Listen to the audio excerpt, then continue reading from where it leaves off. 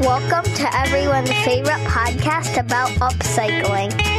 It's Reclaimed Audio with your hosts, Phil Pinsky, Bill Roots, and Tim Sway. Welcome, everybody, to this week's episode of Reclaimed Audio. This is episode 64 for January 26th, 2016. This week's top Patreon supporters are... Whoa. January... What? I guess 25th. You're right. Sorry, we're recording late. We just changed it. And what year? Did I say 2016? You did. I meant to say 2017. Okay, good call. When did Lutz become the numbers guy of the podcast? I don't know. I'm really freaking out. It's like the Twilight Zone here today. It is. This is like the third time this week that he's been the one on the ball. I know. I don't know. I mean, it's a very small ball, but still. Well, that's what happens when you turn 50. You get small balls and you're on them. Look at this guy. That might be the funniest thing you've ever said, to be honest. Yeah, it might be. If I'm being truthful. Casey, do not smack him. Our top Patreon supporters are Luis Gonzalez, Make Build Modify, Stu Morrison, The Godfather, Jimmy DeResta, Trustin Timber, Sean Petty, Scott Turner, Andrew Reed, Randall Denver, and Greg Mead. Gentlemen, we haven't spoken in something like 8 days. How you doing? What are you working on? Bill, you go first. I'm going through withdrawals. I need my Tim and Phil fix, and I am working on a couple of things. I promised Casey I would get that stupid shoe rack. I mean, her lovely shoe rack. You guys remember I talked about I have parts from a China hutch and some wrought iron fencing or metal fencing. I'm going to make a shoe rack, and I'm thinking about doing a non-lathe pin build, and I don't want to give any undue shout out, so just figure it out. Look up. No, I don't even care if you look anything up. That's what I'm going to do. I'm going to make a pen without using a lathe. Terrific. That's it. Tim? Yeah, you're right. Geez, guess what? I'm making, still working on a reclaimed wood dining table with the steel base. And it's just like, I mean, it's almost done, but there's like the whole finishing process of the two-part epoxy, and it takes time because you have to fill in some gaps and you put another layer and then you sand it all off, and then I do this finish. So it's like every day it's like I'll spend like an hour like doing this, and it's like, oh, well, that's pretty much it for today on that. Time to move on to something else that doesn't create too much dust.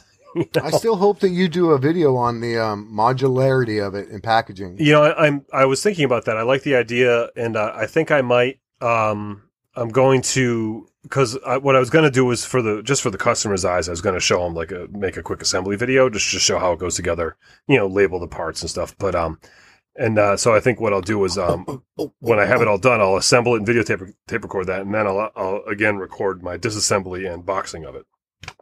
What if, check this out, what if you record, it's already packaged, right? So you unpackage it, assemble it for your customer, but then you just play that whole thing backwards as a video. I could do that, but that sounds like a lot more work because then I would have to package it again. No. Wait. So package it, but then play it backwards? But that wouldn't... No, you're right. I was trying to make you package it twice. Unless you unpackage it at the customers. Yeah, but if I could do that, I wouldn't package it. I would just bring it there. So none of Bill's idea was good. If you had a pickup truck and a lot of gas, you could do that. Yeah. This is getting complicated. I'm working on some other stuff too, but whatever. So how about you, Phil? I just got back from Vegas last night, so that's why. How was it? It was it's a lot of work. I mean, I wasn't there for fun or anything. I was there for the for Furniture Market, so it's one of the two largest shows of the year. The other one being High Point Market, and it's basically all of the major furniture vendors and we do accessories for vendors, so like mirrors, rugs, lighting, art, that kind of thing. So I basically got to walk around shows and exhibit our stuff and just looking at furniture all day, every day. So it was cool on that front, seeing what's going on. Amazing to see how certain things are still the same, like slab tables are still very much in, Live Edge is still very much in the mainstream. And like, I kind of thought that stuff was on its way out just because we're seeing less and less videos of it on YouTube, but it's still very much in the main. Yeah. I mean, I guess we're more at the forefront, right? But yeah, that's still in the mainstream. Like that stuff is now, finally. Is this the same event that Izzy is sometimes involved in? It seems like a year or so ago, he was talking about he had some of his designs that were being shown off in Vegas at a really big conference thing. I don't think so. It'd be really cool to see him there, but I'm not sure that's what he goes to. I'll reach out to him and ask, or whatever. Is he send me a message? I'd be curious to hear. Yeah, I'm sure that was interesting for you to see. I mean, so you didn't see anything new that was like I guess we're on the cutting edge, like Very we're much not, so. Okay, It's not the other way around. It's us that comes up with the ideas, then mainstream adopts it, yeah, makes it cheaper, gets it out to the masses, it etc. makes it out of particle board, and then Well, it's like Live Edge, right? Except that you look at the rings and you realize that, of course, it's not Live Edge, that just the outer inch has been transformed yeah, and then bleached to look like sapwood or whatever, Yeah. so it's just nonsense, right? Well, but it looks cool. Let me be the first one to tell the mainstream. You're welcome. Yeah, exactly. We're trendsetters. You know what I'm saying? Yeah. I mean, not me, because I've never ever done Live Edge, but we as in a maker community. I've only done a couple. What we were talking about Izzy at the show, is that what you were saying? Yeah. Basically, your time in Vegas, a lot of work, it sounds like. I'm sure you didn't get much sleep and you had a lot of things to take care of, huh? Yeah, well, I had a ton. So you get to the show at 8 a.m, and then you get back to your hotel at like 10:30, 11 o'clock at night, and you're battling with a time change, which is like 3 hours behind. So at night you're exhausted, and in the morning you wake up too early. So I think it's the way it is anyway when people are there just to gamble. So you didn't really miss out on nothing. You saved some money. You made money. Yeah, You're maybe welcome. so. Yeah. Thank you, Bill. I Yeah, appreciate you beat Vegas. You beat Vegas. Well, I do it twice a year. So that was fun. And then I got back to a few Etsy orders, and I guess we'll just gloss over that. And I want to do a video on making these melamine cubbies for my kids. My wife's been hammering me about that, so I got to get on that. Right on. Yeah. Where'd you get the hammer that she uses? I got it from Richard at Garage Guy Pens. Nice. Oh, the mallet. The mallet. Yeah, it's very large. Thor-esque. Yeah, Mallet. it's cool. I have you- a Harju Thoresque mallet. Oh, do you really? That's I nice. do. That's nice. I have Oh, a yeah. Garage Guys, and then Vance has a Garage Guy too, a Vance size Thor mallet, which is really Oh, cool. that's cute. It's really That's cute. very cool. And Yeah. Bill went to go get his. All right. Oh yeah, and we should, while Bill is getting his hammer to show us, because that's so important to the audio recording we're making. Very nice, Bill. Terrific. we will apologize that, because Phil was in Las Vegas, that's why our podcast is launching a little late this week. And Richard of Garage Guy Pens actually wrote me this morning. He's like, hey, is everybody okay? Because the podcast wasn't there. So Well, that was very nice of him. yeah. So yes, we're okay. We're recording it now. We're going to try and do it, post it tonight, and be back up. Well, you guys both said Richard Garage Guy Pens, and I want to say Richard Garage Guy Pens because I love him and his wife. You should go ahead and try to do that. I No, just did. next time. We'll just do it next time. I Okay. snuck that in there, so you don't even know how good I am. That's how good I am. Mm-hmm. Okay, so let's dive right into our topic, and I am going to let Bill do it this time because I think you've got more insight into it. Yeah, well, first I want to give Nick a shout out. I know you're listening, and Nick is elected to do something that we encourage everybody, and he emailed us and gave us some feedback. And one of the things we noticed is that Nick has only been listening for a few months, and he's sort of new. So one of the things we want to do is reintroduce ourselves every now and again. I'd like to maybe start that now. And then, but the topic is going to be a question that he had, or something that we haven't really talked about. We might have skirted around, but we're going to talk about upcycling, repurposing shop tools, buy new, buy used, make your own. What can we do in the shop to be inclusive of the upcycle, recycle, reclaim thing that we do? But let me start this whole reintroducing. I'm Bill Lutz, and because of Tim Sway, I do a podcast with Phil Pinsky, and I've been making things my whole life. I've been using my hands, and I have a small YouTube channel, and that's about it. But I love to recycle and repurpose, and that's me. Don't blame me for you. No, it's your fault. I have letters that say that I love you. It's Tim's fault. I'd like to verify the authenticity of those letters. Yeah, I'm pretty sure that's not true, but that was something that we had consciously made a decision to do more often for newer listeners as they join in, is to introduce ourselves and explain why we're here, actually talking about making with reclaimed materials and whatnot, and just so everybody kind of knows who we are. So we forgot to do that for a while. We're doing it right now. My name is Tim Sway, and I am a professional full-time, well, not professional, but I'm a full-time maker of things. Generally speaking, it's furniture, sometimes some other stuff. And I've also been making content creation, or I like to call it outreach, a part of my job. And by outreach, I mean I have a YouTube channel and other social media things where I post videos and talk about what I do, especially promoting the concept of being environmentally conscious while we do it, hence the podcast. That's where I'm at now. I'm at, kind of been doing a little bit more of that lately than I had in the past, and really enjoying it, because instead of just trying to save the one pallet that's like on my street that I can pick up and save, I thought it might be kind of cool to spread the word and get other people to do the same thing. And Phil, how about you? As Tim so eloquently put it, my name is Phil. I am a part-time amateur maker. I have a full-time day job, which I sort of spoke about earlier. But in my garage, in my shop, I do quite a bit of stuff for Etsy. I have found a little bit of success on there, doing things like whiskey boxes and step stools. Whiskey boxes for adults, step stools for kids.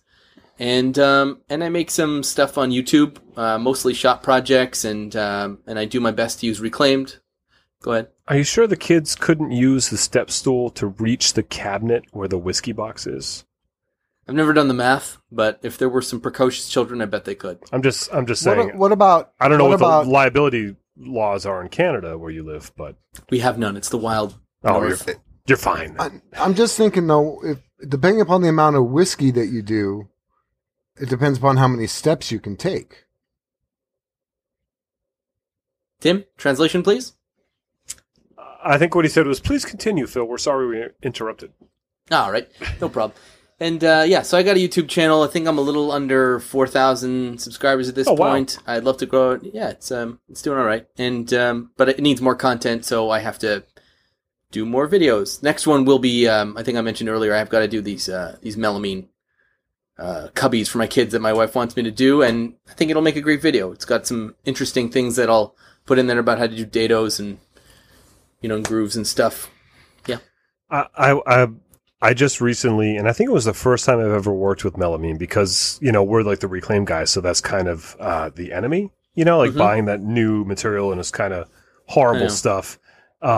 Not that I'm ragging on the project you're about to, but I had to buy some. And because it's a long story, my father-in-law needed me to replace a couple cabinet doors in a kitchen, and so it actually made more sense to me, because otherwise it was like you're replacing the whole cabinet, So right. the green thing to do was to buy melamine to make it match, and to cut these doors out, and you had to do the edge banding and stuff, and it was an interesting learning experience. Like I felt like I got a better, because I've done the edge banding on plywood before, but I felt like I got a better understanding of the product, but what I wanted to tell you was I wanted to warn you, obviously you tape it before you run it through the saw when you're cutting it and whatnot to keep the chip out as much as possible, but get a brand new blade, because it's just, that stuff just loves to chip. Well, what I did was I cheated a little, and I got, instead of getting a full 4x8 sheet, I got four 12-inch sheets that were already edge banded on 3 sides. And it was actually the same price as getting one full 4x8 sheet. And I got some edge banding because I'll end up having to do one side. But I've got a 40-tooth 7 1/4-inch blade. So it's probably going to be my best bet for a finishing blade. I will do the tape thing, but it's probably the best thing to do. 40-tooth is pretty gnarly. rubber. Yeah, that's pretty heavy. I go for a 60-tooth if you have one. Well, not at 7 1/4-inch. Oh, 7 1/4. So you're going to put the little blade in your.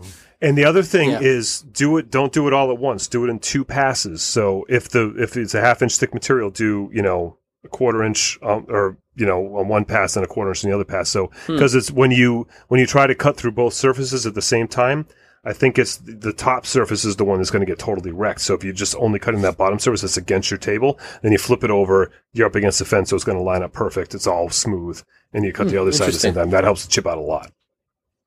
Okay. Yeah. Oh, I just listening to you guys. Oh, you're making hand motions like... No, Like- I like didn't a do this. I went like this. But, I was going to point out, this is kind of neat that we're reintroducing ourselves because it's kind of showing that we three have three different approaches to reclaiming. And correct me if I'm wrong, but I would say, Phil, maybe you're the newest to reclaiming stuff, and you're enjoying the journey. I've probably been reclaiming the longest, but it was much more because I thought it was cool, as opposed to I'm now learning the benefit of actually my footprint that I'm leaving to reclaiming. And Tim, I would say you're the guru. You are living the life of trying to minimize your impact. And it's the three different perspectives that we share that make this podcast somewhat interesting.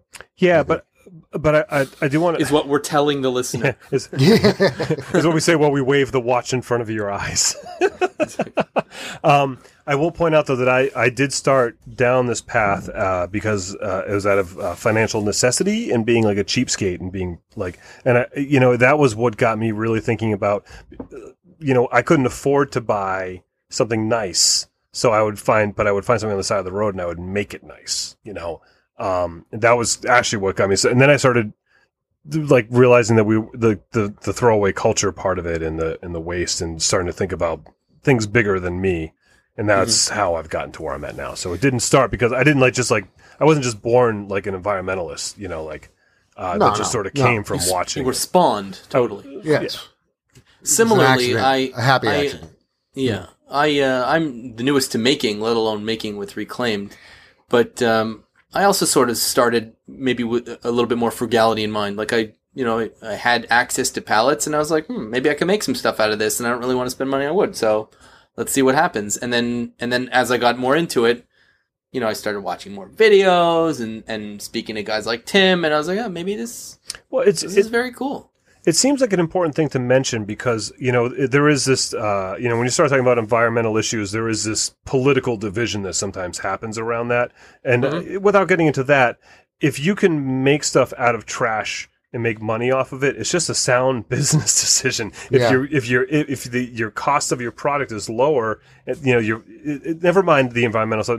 That's how I came to it. It was just being shrewd, Yeah, for me, it was very much a pragmatic decision. Yeah, and it's also a learning experience too. It's like, well, I want to learn how to make stuff. I could go spend $1,000 at the box store and make stuff, or I can go get a bunch of free stuff and make stuff. And then if I mess up, it's not as bad, like feeling. It's not like this financial burden. So while Phil and I, before we let Bill join the podcast and we were discussing what this podcast was about, we did discuss that it's not just about environmental issues. It's about just making from reclaimed materials, Absolutely. Yeah, I do remember having that conversation without Bill. Yeah, you're right. Yeah, that was a great conversation without Bill that day. That was probably one of the best ones we've had. Remember how good that conversation was? Just flowed, without so I think what the real goal of our podcast is to allow as many people as possible to hear me. So without is what he legitimately believes. Yeah. But let's throw it back to you, Bill. Let's get us into our topic. Yeah, I will do that. But real quick, I do want to say one thing I've enjoyed the most about this podcast, other than, and I'm not joking now, other than getting to know and calling both of you my best friends. One of the things I've really enjoyed is the amount of people that we've heard from, or I've heard from, that have said, "Hey, I made my first reclaimed thing," and that's really cool. And if that's the only thing we accomplish is just getting people to try something that's not harmful to the planet, that saves them a few bucks, that makes some really cool stuff and turns them on to making, period, I'm good with that. I really am. Totally. Yeah, word. So anyway, that's the topic. I recently bought a lathe, and I bought it new, and there was a couple of reasons for that. One, it was a spur of the moment buy, and I didn't have a lot of time to do any research to try and find a used one, which I would love to have found a good price on a much bigger one that was used. There weren't any available. but I went to the cheap store. We talked about this, and I bought new a very inexpensive lathe. And sometimes I have to do that. We have to buy new tools. But there's also been times when I've needed a tool and I've turned one of my tools into something different. For an example, Tim, go ahead. I was going to say, please explain. For example, I had an angle grinder that I actually saved. So it was cheap, but it worked okay. But I saved it out of the trash. I had a broken cord on it, I think is why it got thrown away, and I fixed that fairly easily. But it was a cheap angle grinder, and I didn't have a bench grinder at the time. And so I made a little frame that I attached to that, and I think you can see it in one of my videos. But either way, I made this little frame out of scavenged pieces of metal that you just slap it in a vise, and now it holds that angle grinder for you, and I use it like it's a bench grinder. That's an example of turning something into a tool that I didn't have with the tool that I did have. And that's one aspect of this. So you guys have any used tools that you bought? Phil, I know you've gotten a good deal on a few used tools. I think almost every single one of my tools is used. My circular saw I bought new like 15 years ago. And I you think were they're gifted an angle grinder, I believe, right? Or a router. Yes, Router. I was. You're right. That DeWalt, I was gifted that DeWalt, so that was sent over to me by an awesome fan. But all three table saws that I've had have been used, and I sort of traded them up as they went along. One of the more interesting rescues, and I didn't do it by myself, but I had some help, was a bench grinder. So when I worked at my last job, it was a machine shop, and one day was like garbage day, and they were throwing out a whole bunch of stuff, and they were throwing away looked like a really old Baldor bench grinder.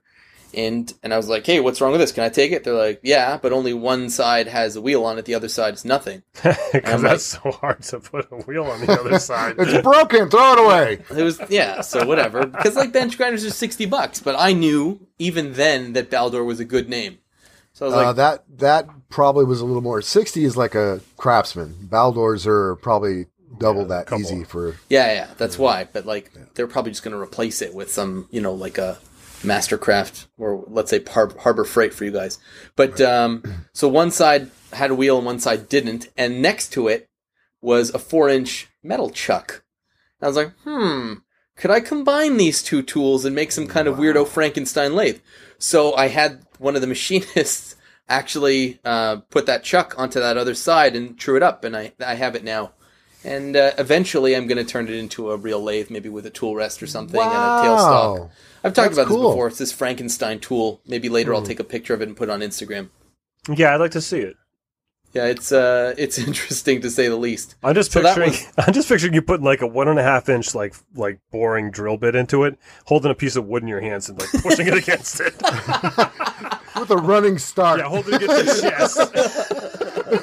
From across the shop, here comes Phil. That would legit work. I could make a big boring machine out of it. But it would be exciting, not boring. That was terrible. I've got a few of those. Let's see. Did I rescue any other tools? I don't know. Somebody else go so I can think. Tim, did you rescue any tools? I only buy the newest, shiniest, and best tools money can buy. Oh, so Bill, do you have any more then? Yeah, I do actually. You know what? I have a couple of neat ones. I took out of the garbage. You ever seen a hand truck or dolly, whatever you call it? Yeah, you can either use it as the dolly or you can lay it down. It's like a cart. Yep. Yeah. Found an old one of those. And I took the L. Somebody had made this thing, and it had some diamond plate at a 90-degree angle for the lip of the dolly. Where you would scoop things up with. So I took that off. Took the cart aspect of it, and that's what I made my welding cart. My welding cart and my plasma cutter sit on that. Then I took that angled diamond plate, which is pretty thick steel, and I welded an old vise to it. So now I can clamp that to my bench when I need a vise, either at to the side, so the vise is like sitting on its side basically. And again, in my videos, you can see some of these things. I've seen that, yeah. Yeah, it's one of my favorite mods of yours. Yeah, I like that. Yeah. So, or I can flip it over the other way and it's just a vise on top of my bench. So it's neat to have it be like multi-purpose positioning of this vise to switch it around. And I got a twofer. I got a cart and a mountable vicey thing. You should patent that. Yeah. Twofer. No, Mounty Vicey thing. Yeah. Oh, Mounty Vicey thing. That's definitely the name too. The MVT. I like that. I'll give a little bit more of a serious answer this time, but most of my tools are used, and that's like my latest acquisition is actually Jimmy DeRessa's old table saw, which has his name written all over it, and people keep saying, why do you have DeRessa's name all over your table saw? That's why. But I have some new tools as well that I've bought over the years because I've needed them for specific jobs, and I have some tools that I've been given from tool companies. But I particularly like old tools, and I hit in my part of the world, there's a lot of flea markets and, Craigslist, of course. Every once in a while, I'll get a phone call from like someone who's like, oh, my grandfather's going to a home and he has all these tools. Are you interested? And so I end up getting a lot of stuff like that way. I can kind of help. And a lot of times I sort of give them out and spread them about. But I want to tell my favorite tool story of my favorite old tools. And they're like some of my favorite tools in my shop. My neighbor across the street is a Finnish carpenter. A carpenter. And so he had his father-in-law gave him this old, and it's the one I use, my lathe, big old Delta lathe, a Delta scroll saw, huge. It's like a 24-inch throat scroll saw, and a Walker Turner drill press, like a tabletop mount. And so old school, yeah, and so I didn't have a lathe or a scroll saw. I had a drill press, but this one's way better than mine. And so he's like, hey, do you want these? But at the time I was still working in my 1-car garage workshop and my driveway was a disaster. My wife couldn't park her car and I just didn't have the room. And I was like, I'd love to take those. I just don't have the room. Then a few months later, he's selling his 5x8 trailer that he has for his contracting business. So I see him out there, he's cleaning his trailer out and I'm like, what are you doing? You selling your trailer? And he's like, yeah, I don't really use it anymore. So I'm going to sell it. And I said jokingly, well, if I had that trailer, I could use it as storage, free up a lot of space in my garage, and take those tools off your hands. And he says, $400, they're all yours. And wow. I said, wow. I said, let me double check with my wife real quick. I ran across the street. I'm like, honey, do we have $400? And dug out $400, gave it to him, brought the trailer over my driveway, brought the tools over to my garage, made that, and you can see in some of my older videos and whatnot, you'll see this trailer. I used to store all my wood in it and stuff. And so I got all that $400. When I moved a couple years later, I moved into my shop that I'm in now, and I no longer needed the trailer. I had the space. So I put the trailer at the end of my driveway with a for sale sign for $400, sold the trailer. Tools are free. Brilliant. Good for you. And my neighbor was like totally cool with it. He's like, oh, you should ask for more for the trailer. He was like, yeah, I was thinking that too. Yeah. But yeah, just like, if you're patient and you put yourself in the position, sometimes these types of things can happen. Patience is tough sometimes. You want the newest and the best tool, but if you spend a month watching the for sale signs and talking to people, you might just get it for free. And the old ones are always better. Oh yeah, I have. Go ahead, Phil. I was just gonna say, to build on that point, if there's a tool that you're looking for, and you don't know what you should be paying for it on used, don't buy it. Wait on Craigslist, monitor those listings, see what the highs and lows are for it, and then buy it when you see a low one that's close to you. Even if you look at markets around you, just understand what it should go for used. I actually have been wanting a work sharp for a while, and they're $200 or $300. Yeah, I found one that just came out today. I think there's an estate sale or somebody passed away or something. They're selling one for $100. I'm going to pick it up tomorrow. Nice. A what? Work Sharp 3000. Yeah, it's like a sharpening system. So instead of having to use the flat disc that spins?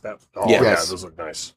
Yeah. I mean, the problem is right now I have these water stones and they're starting to dip and wave and stuff. So I would need some way to flatten them. And I know I could do the sandpaper thing on MDF or melamine or whatever, but I'd have to spend money eventually on a diamond plate or something like that. I have a great solution for that that goes along with this topic. Is that I went to the local granite guy.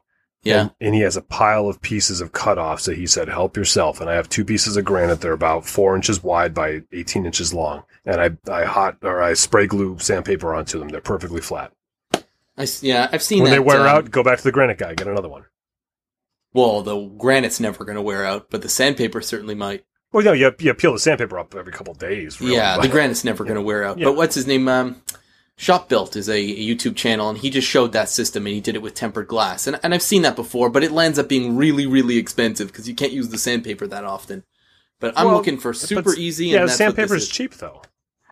Well, not when you have to get the finer grits. What are you honing or polishing to? If you're going to 40 hone grit. into the 60 if I'm really want to be. I was going to precise. say, I'm confused about the whole sharpening idea. This is wonderful because I usually just throw out anything that gets dull and buy a new one. So well, He's that's kidding. the whole spirit of the podcast. Yeah.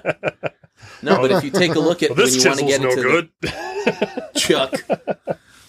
No, but you get into the 1,000 grit sandpapers, they get more expensive and they wear out very quickly. Yeah, the wet dry stuff. Yeah, but they do last a little bit longer, and I mean they do clog up pretty quick. But there are tricks to how to clean them with That rubber, whatever, that plastic abrasive. I use. Here's another one. Hey, we're on a good topic. Yeah. I use plastic shopping bags, HDPE shopping bags. Yeah. All this horrible, the worst thing that ever happened to our planet, and I have them all shoved into a plastic jar. It was like you used to hold like Parmesan cheese or something. I don't know. And it's better on the power sanders, like the ones that spin and rotate and stuff. But I take HDPE plastic and I just have a big wad of it and I just hold it up against the blade while it spins for a minute and cleans it right up. Huh, I'll know that from my belt sander. That's Yeah, pretty good. yeah, it's great for your belt sander. It's a little bit harder on the static ones where you have to move your hand back and forth. It's tough to get the speed up. Yeah. But it What if you boil a bunch of those bags and then press them into a mold? That way it's like a hard plastic. Well, you could do that. You could grab a laundry jug and just hold it up against your thing. I'll do it too. Remember Izzy Swan had a video where he That's took a shoe interesting. sole and he just put a shoe against it. yeah. Yeah. Huh. Like a That's- rubber shoe sole. The best tip that's happened so far. Okay, I'm going to remember that one. Okay. Yeah. Anyway, so $100 and I'm getting this thing. So Nice. Yeah, but isn't That's is a it a nice buy. stone or is it sandpaper? it's sandpaper, but So for aren't you some still reason, changing sandpaper? no, they last a lot longer for some reason. I don't even know why. Well, as far as buying cheap sandpaper, go to the auto stores too because you can get the higher grits, yeah. and it's usually wet dry and they're cheap. Yeah, I'll check that out. But nothing's Auto cheap in parts. Canada. That's the problem. Well, I got a spare bedroom, baby. Come on down. Dibs.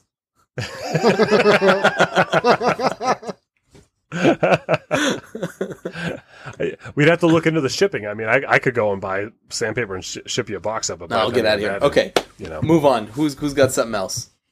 Well, I have this is you were talking about a Frankenstein thing. I have a my drill press, my big drill press was a Craftsman. I don't know what size it was. It was just big, older Craftsman drill press. But the inside, I had to weld the inside pulley where you change the speeds with the belts because it had stripped off of the actual spindle where the chuck is, and I broke the weld a couple of times on it. So it wouldn't stand up to too hard to use. Well, lo and behold, later on, I found a guy that was getting rid of a jet drill press the same size because his stand, the stand was broken. So basically I took the jet top off, wrestled it up on top of my Craftsman stand that worked just fine. So now I've got this old Craftsman headpiece that I don't know what I'm going to do with that. It works. I just got to figure out what to do with it. But now I have a jet Craftsman standing drill press. Sweet. Yeah. That's cool. So it's a Jetsman. It's or a Craftette. I think I like Tim's better. He was stuck with the bad half of that joke. So yeah, I guess so. No, that's really cool. To You do can make it, a lathe out of it. That's what I was thinking. I was Actually, I have thinking that. about your Baldor with the. That's what I was thinking about too. Your Baldor with the drill. All roads lead to lathe. And I also Well, I have mean- an old used Baldor grinder too, by the way. But if Oh, you think there you go. if you think about it, all the tools in your shop are a spinning motor. Pretty right? much. Or they're powered by your arm, which is reciprocating. Because even the reciprocating tools are spinning Powered by motors the- that have a cog or whatever the heck you'd call that. They've got an eccentric axle. Yes, thank you. So if you have something that has a motor that spins, you can, in essence, turn it into just about anything. Obviously, there's different speeds that they spin that would affect that, but like planers, for instance. Like, like one of the things Bill was talking about was taking your little hand power planer and turning it into like a jointer, basically. I have, I've been working on this for a while. Dominic Bender, Dominic's Woodworks, he had sent me a link to an Instructables where a guy had taken one of those 3¼ inch handheld electric planers and turned it into a plastic chipper for when he was 3D printing. And he would mess up. He would shove his... So it's almost like, if you picture like, what's it called, a mandolin that the cooks use to make French fries. It's like that. I made the thing a while ago, but what I found was that all the HDPE plastic I have, like the milk jugs and stuff, which is what I want to chip, it's too thin, and so it gets stuck underneath the plate that I built. And so if I put a plexiglass top on it so you can watch it happen, everything is so cool. I haven't done anything with it yet because it's not working right, but it's the concept is awesome. But you can also do the same thing with that if you're not into chipping up plastic, to set it flat and make a jointer out of it, which is actually kind of a better use for one of those than by hand, in my opinion. Yeah, unless the only thing I could think of, because I have one I bought at a garage sale, cheap Ryobi. I mean, it's just who knows. But the only thing I can think of, because I've used it to strip paint. I've not used it to plane anything. I've used it to strip paint off of old things. It works really well for taking layers of that off on flat surfaces. But maybe if you're a carpenter, I guess maybe straightening doors. Because they're thin enough to where you can actually get one pass, one use, and it would do. I don't know what the heck you would do with that thing as a planer. It's so thin. Well, I think you found the use for it. I see those used Makita hand planers all the time, and I'm pretty sure that's what they're for like leveling doors. Yeah. Yeah, that's probably. But turning it into a jointer, a small jointer, I've seen. I know. So short though. Christiana Filgaris has one that she uses. Yeah. Yeah, you got to build a box around it. But you turn it upside down, and now you've got a jointer it's still good for 3 inches wide. Yeah, I guess. But then we talked about this before, like the time value trade off. Like you could buy one of those like old 6-inch desktop planers for like $50. Yeah, you know what I mean. Like, so how much? I mean, sure it would make a cool video, and a bunch of people have made really cool videos out of it. But as a practical tool, I don't know. Yeah, you're right. Because I use my table saw for jointing anyway. Yeah, and you can make a sled for like $8 with a couple of toggle clamps. Not to put down anybody that likes using a jointer. Here we go. You're gonna. And I saw that David Picciuto gave you a shout out for your shelf paper sled. Yeah, all you need is say, well, because I mean, my first push block was a block. It was a piece of 2x4 that I glued a piece of sandpaper to, right? And and that was what I would use on my router table. I don't even know why the heck I made it, but because I didn't even know they made those out of plastic with the rubber grips on them. I was clueless. I was like, I need something to hold this that's not going to cut me, So I think, well, sandpaper doesn't slip. And then obviously shelf paper we use when we sand and stuff. And so I had the idea, I put shelf paper, that rubbery stuff that you would get in to put in your kitchen cabinet drawers so your silverware doesn't slide around. And you just put that on a piece of wood and you make that your sled to push stuff through your table saw. So now you can hold it at whatever angle you want on that safely. And you don't have to worry about clamps or fences or anything. You just slide it right through, as long as that the board itself is against the fence, and that will you can do all sorts of tapers and stuff, and it works great. You don't have to spend $1 million to buy all those fancy clamps. So there's another shop hack that we just sort of accidentally stumbled upon. No, it's been around for a while. I'm sure it has, but sometimes we need to, so is the wheel, and every once in a while we need to be reminded, like, oh yeah, I don't have to push that. I can use the hand cart, Well, let me be an advocate for the opposite side here and say that there are times when you buy new. There just are. So if you're going to do that, a way to save money is because my table saw and the only thing I bought new, I didn't save any money, is my planer, my big DeWalt planer. That they don't discount that to buy it new. But anyway, my table saw, I bought it as well as my bandsaw, my 14-inch bandsaw. I bought them as returns or open box. Yeah. And I bought a big rigid hybrid table saw for like $290, and about $225 I paid for a 14-inch bandsaw. Wow, so technically they're new. Yeah, I mean, they were new. They were just returns. Just somebody, either the box was damaged when they got shipped or floor model. I don't care. I mean, that's a great way to buy if you have to save money, which is we all do, and you have to buy new. I still wished I would have found something older and good enough shape, but there are times when you start looking at some of these old tools, especially where I live, they're more than new because they were better, and people know that. So the value of them is like you try and find an old 14-inch bandsaw, like a good one, an old Delta or something, and they want like $600-700 for them. Yeah, I see that all the time. I actually got a steal on my OK bandsaw. I got one of the 14-inch rigids. Yeah. And so that one was actually a bit of a fixer-upper. The guys who were using it, it was a shop, and they had no idea what they were doing. I remember when I first got it, we were talking about it. The guy told me that he got a threaded rod to tension it instead of what came with it, and he said it was like a manufacturer defect. But what I noticed was that like it was the wrong threads, and he needed like vice locks to turn it. I was like, what the hell are you doing? So because he included the original knob and threaded rod that goes with it to tension the upper wheel, and I just recut the threads on it, and then it worked beautifully. So he stripped out the original threads is all he did. Yeah, pretty much. Oh, the defect. Factory defect. The threads are stripped. Yeah. So I was like, what are you doing? And then there wasn't a throat plate, so I had to make one of those, and I had to buy a quality blade, which it didn't come with. So it finally works properly now. I'm going to do a couple of other alterations to it, like an MDF mounting plate underneath to get it to stop shaking as much. That's some advice that I've seen. I think last episode underneath where? Between the stand and the saw itself. So it mounts to a metal stand. But because of that, and there's like some rubber grommets underneath, the whole thing vibrates and shakes. Yeah, so you're supposed to take the grommets off, and you're supposed to put down a mounting plate to make it more rigid. Right, right. Mine's on a box, like, so it doesn't do that. Yeah, it's like I might do that going forward, but temporarily, I have like a scrap piece of MDF, and I'll just do that. It was a dad and his kids was a channel that I recommended last week, and he did this whole thing on this exact saw. And he said that it works better, so I'll give that a shot. Literally will cost me nothing. And but that one was a good rescue. That was $180 I picked that up for Canadian. So that's like $145 US. Wow. So I felt really good about that one. That is good. Yeah. I have the 14-inch Jet, which is a pretty standard one, and I got that's it off. Damn good one. I got it off Craigslist. It was brand new in the plastic still, but out of the box. The guy bought it 5 years ago. Brought it into his basement where he was going to build this workshop and change the world.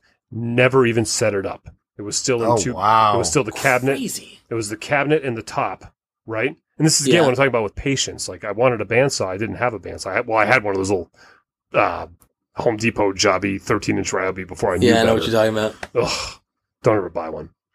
I have one at work. I played with it for 2 seconds. I was like, "This is why I waited for 14." Yeah, if someone offers, like I would offer to give it to you. But you don't want it. Yeah, they're horrible. Listener, if you want it, no, you don't. But yeah. So I was searching Craigslist and I found this, and the guy he bought it, never put it together. It was still in still had that grease on it, still had it in the plastic bag, all the instructions shoved in, and he had it sitting on the floor of his basement. It got a little water damage, so there's a little bit of rust in the bottom corner. So it was $400 now instead of $800. You know? Wow. Yeah. That's a score and a half. I consider that a better deal than I got. That's for sure. That's like a touchdown. I had to assemble it though. Yours was already assembled, except for it was assembled wrong and cross-threaded. Yeah, exactly. And I had to get it in my car in the rain. But these guys were like out there smoking cigarettes, watching me struggle to lift this 300-pound beast into my car by myself.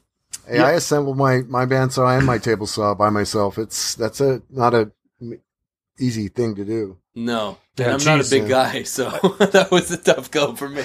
Well, Dave Gagne from Elm City Vintage and we went to New York to pick up the table saw from Jimmy, and we got it, and Bill Volsey was there, and and stuff, and we got it into the truck, and we're trying to be as not inconvenience Jimmy as much as possible, and we get the thing home, and then Dave, and Dave and I get it off his truck into my shop, which is easy because there's no steps, it's a garage door, but then it took me a while before I got the power line run to it and stuff. And so I had to build a stand for it to raise it up to the right height because I have all my tables up kind of high. And so Dave was like, yeah, if you need a hand, let me know if you need a hand. But I got it myself. I don't need a hand, and I did it, but it was all like, because I always have this mentality of that, like, if they could build the pyramids, thousands of years ago, I can get this damn table saw together. It's like, myself. Like, I always figured there's a way to do it by using my brain and not my brawn.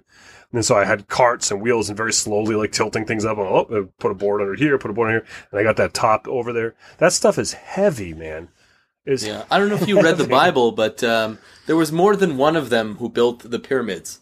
Agree to disagree. Yeah, exactly. No, it was just that one guy.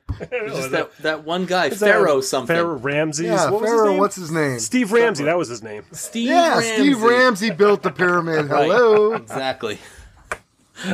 None of that's true. No. Well, the last part might be, but and then one other thing, because of this topic, I was inspired. I had put this video together a few weeks ago, and I've been sitting on it, but I'm going to release it this weekend. I have a video of a tool hack I did from one of the other tools I got from Mr. DiResta, and it was one of those little kind of $100 scroll saws that you put on a tabletop scroll saw. And it's not worth shipping. Jimmy gave them to me to try and give them away. He had 2 of them, and I gave one away, and the other one I didn't have any local people that were interested in it, so I modified it, and I have a video about that, a little hack where I turned a scroll saw into basically a die filer, which it's the spoilers. Well, the video is like No. 10 minutes long. It's right in the title of the video, but the video Don't watch my video. It's too long, and I'll just tell you what I did real it's quick. like 10 It'll minutes take me long 5 for a 30-second fix. So This one's really gonna hit out of the park, I think. you're gonna hate it. So don't I watch it. watched it. It was pretty cool, and the moral of the video is way better than the guy in it. So. Well, that's the moral in Vance is in it. Vance Maker's in it, my son. So. Well, Vance is the moral of it. Which is why I wanted to put the video out, because I just thought he was hilarious in it. He's hilarious in all of them.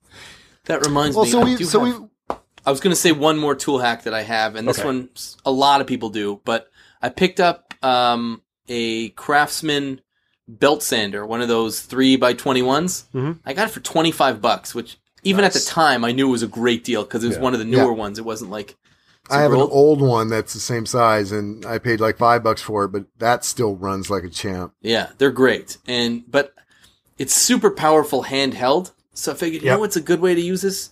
So I built a tabletop for it. I put it on its side, and I use it as an edge sander.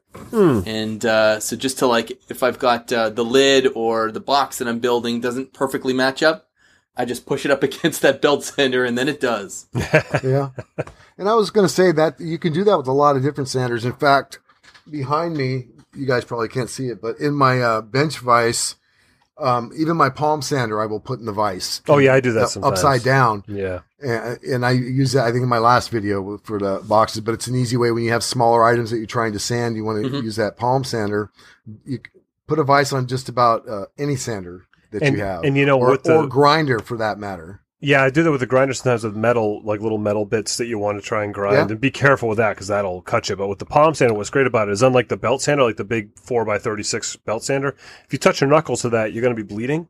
But if you touch the palm sander, you're going to be all right. That's true. Well, depends what the grit is.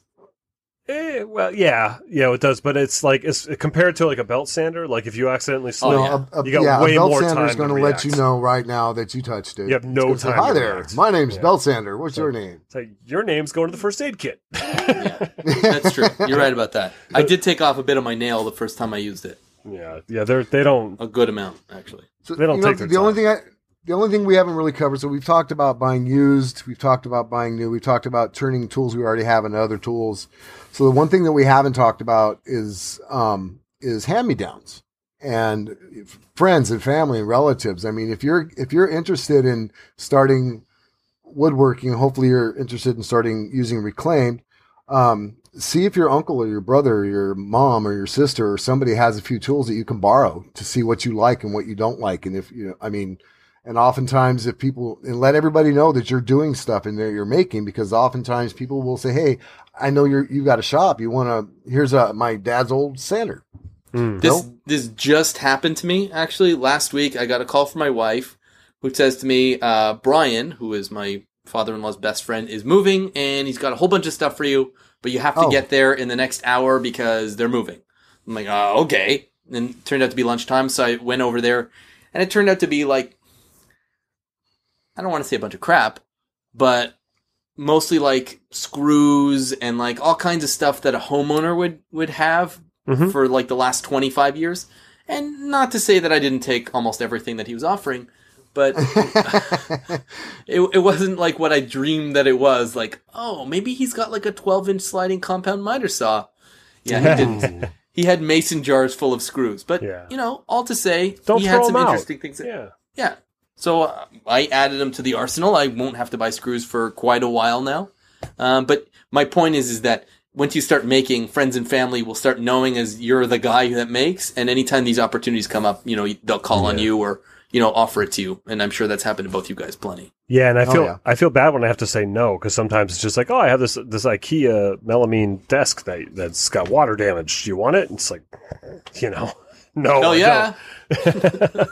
But it's funny you say that. My father-in-law just messaged me today. He says, hey, I've got this file box that's made out of oak.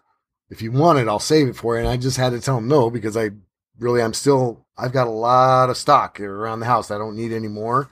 But I'm not sure what that means. A file box, but it's made out of oak. Is that like MDF covered in oak paper? It's a good guess. Yeah. Yeah. That's a good I guess guess. a good way to know is to ask how old it is. No. I politely said no, it's okay. Although he did give me, now check this out. Here's a fun one. He gave me his dad's original Dremel tool with the instructions. And Cool. I swear this thing is from the 50s. Wow. And you plug it in. I mean, it's almost scary to plug it in. It's got the original cord and everything. You plug it in and you can stop it with your fingers, Oh my God. But it's neat that this thing still works and it's got some of the original bits that came with it. It's an original Dremel. That's Old awesome. Sparky.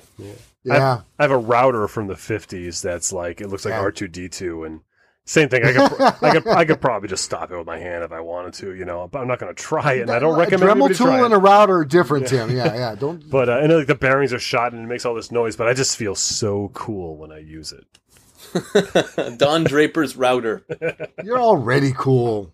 All right, that's I think we covered. I mean, I know there's so much more, and obviously we always encourage participation. So please feel free to tweet at us at Reclaimed Audio or email us at info@reclaimedaudiopodcast.com with your tool hacks and other suggestions. And best acquisition stories. Yes, Just point out, just make an effort, everybody. You can't always be the Reclaim guy. You can't always buy used. You can't always get the free stuff. If you have to buy new sometimes, that's fine. But to make penance for it, if you buy a new tool, use Reclaim materials to use it with. Yeah, absolutely. So say we all. So say we all. Well, just do your best, I think, is the moral of the story. Or that. Yeah. Whatever. It's all good. All right, what are we watching? Let's stick with Bill as the first in this episode. What are you watching? Well, I'm watching and I've been watching him for a while now, and he's a member of our community. He's very supportive in the maker world. Sawblade Projects, and I believe his name is pronounced Frank Sumandi. Oh, yeah. Yep. Did I say that right? Wow, that's great. I think so. Anyway, or neither one of us know any better. Yeah, okay, I'll go with the first one that I said it right. And right. Frank, if I didn't, or Frank, if I didn't, just let me know. Anyway, he made this. It's a sculpture of a vase kind of thing out of bubinga, and it's amazing. It's not a vase, but it is a vase, and I don't know how else to describe it. You have to watch the video. I think the word you're looking for, a work of art. It is a work of art. Seriously. I mean, it is so cool. He's got a little over 800 subs and for what he does, I mean, the guy's made at Christmas time. He did a bunch of like the 12 days of Christmas. He made a cute little gift for every day. He made a pencil holder that looks like a pencil. He does picture frames, cutting boards, all that good stuff. Check him out. He makes a lot of cool projects, but this last video he did, the vase, just blew me away. It's beautiful. It literally is a beautiful thing to look at. And it inspired me to want to like shave a little bit to be more beautiful than I already am. Wow. I don't know, man. You don't add another brushstroke to the Mona Lisa. You just leave things the way they are. Ooh, I just got a hug and didn't know it. I'm sorry, I have the viewer off on my computer, but anyways, go. Okay, you do you. Me do me. Yeah. I wanted to, in last week's Making It podcast, Mr. Duressa, now that we haven't said his name, or I haven't said his name like 30 times in this episode, he mentioned a podcast called Revisionist History by Malcolm Gladwell. And I know who Malcolm Gladwell is, and I was like, oh, cool. I like that guy. He's the guy that coined the phrase 10,000 hours. No, he's not the guy that coined the phrase. No, he mentioned it in his book, but there's another guy who coined it. Okay, he was on different podcasts. Anyways, go ahead. Okay, but he's the guy. He had the book. He made it famous. Yeah, he made it famous in the concept of 10,000 hours. And yes, Bill. I just want to point out real quick that I'm not the one this time who interrupted you. I just want to point that out. I didn't interrupt. Tim offered, an opening, and I took it. I saw you waving your hands emphatically and shaking your head no. And so I decided give any false information. Tim, do go on politely. There's actually a podcast called 10,000 Hours, and it's not about him. But that term has been around for a while. You're right. But anyways, wrong. He has this podcast called Revisionist History that Jimmy said he was listening to, and I was like, oh, I like that guy. Let me check it out. And I binged it. I listened to the whole season this week. Wow. It's phenomenal. Anybody looking for podcasts that challenge you to think a little bit, he is very controversial. He says things you're not going to like and you're not going to want to agree with, and he's very opinionated too. And then he tells you like why you should agree with him, and 90% of the time you kind of going to have to agree with him. And you don't want. Sounds exactly like me, except for the fact party backs. Oh yeah, no, I don't do any of that. But no, it was brilliant. It was uncomfortable. It makes you laugh. It makes you cry. Highly recommended. So, Revisionist History.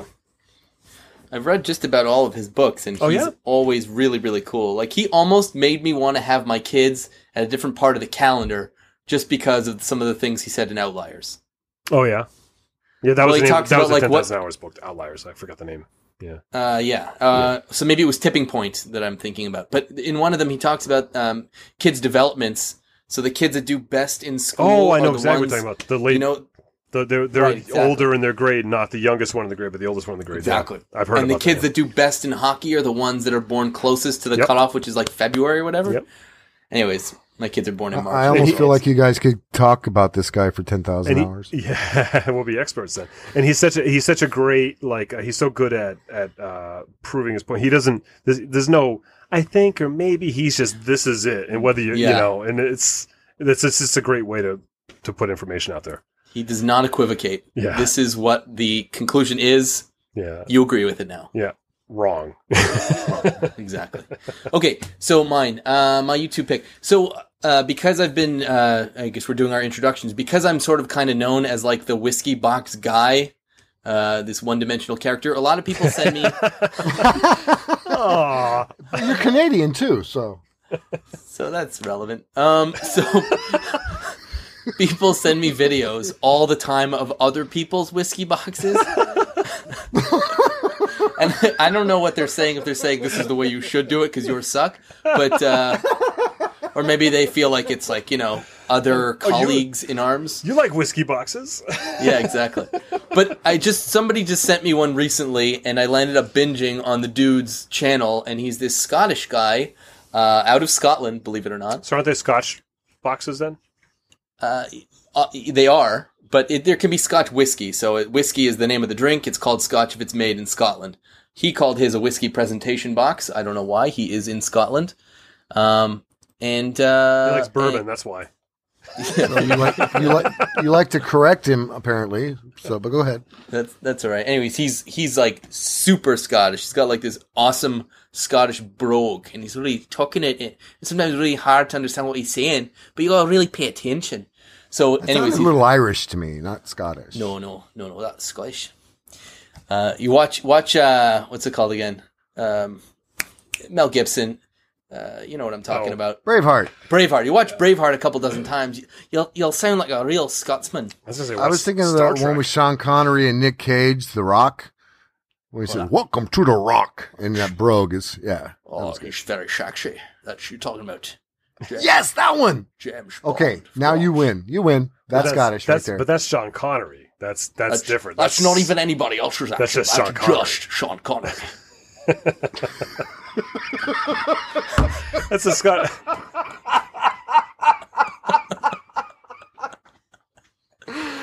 Oh man. Moo. That's the sound your mother made last night, Trebek.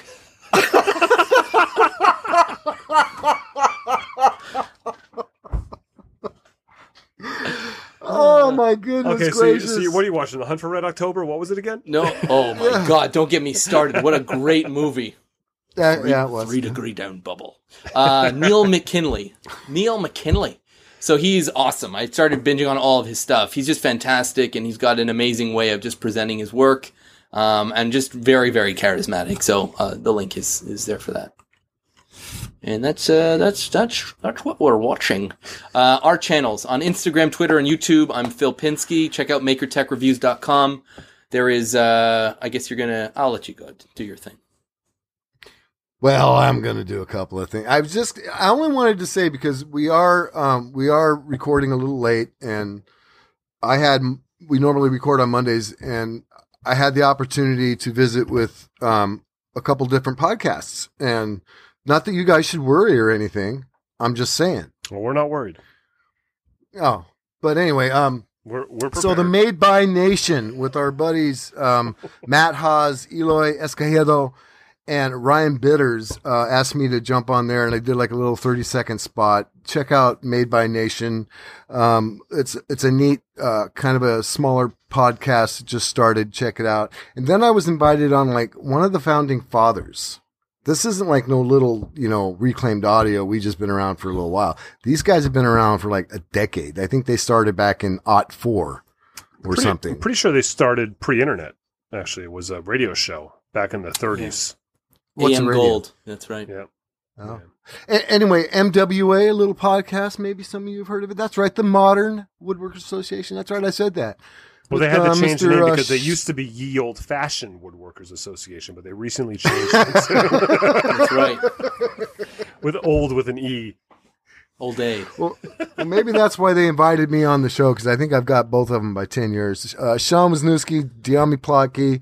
I sat down with them, and that'll be coming out early next month. And I just can't say thank you enough to both Made by Nation and MWA. You guys all rock and roll. I was honored to be asked to say a few words, because I don't say that much on our podcast. So I wanted to take the opportunity to have a chance to speak. It just happens that you two often don't let me have the time I need, and I don't want to be pushy or anything. So I relax, and I just let you guys go on and on and on. Tim, you have that slide whistle we talked about? Oh, I'm sorry. The eye roll noise? I fell asleep. Yeah. Or you can go to WilliamLutz.com, and I'm at TimSway.net. Thank you very much. Yeah. Oh, yeah, that too. Yeah. Contact us for show topics, suggestions, feedbacks, criticism about Bill at Reclaimed Audio. Info at reclaimedaudiopodcast.com if you want to complain about him at length. Hit us up on iTunes. Leave us a review. Patreon.com/reclaimedaudio. The best way to help us stay on the air. And thank you to all those who do. Anything else, guys? Nope. Be good. No. All right. Other than I Great miss weekend. you guys, and we'll talk to everybody later.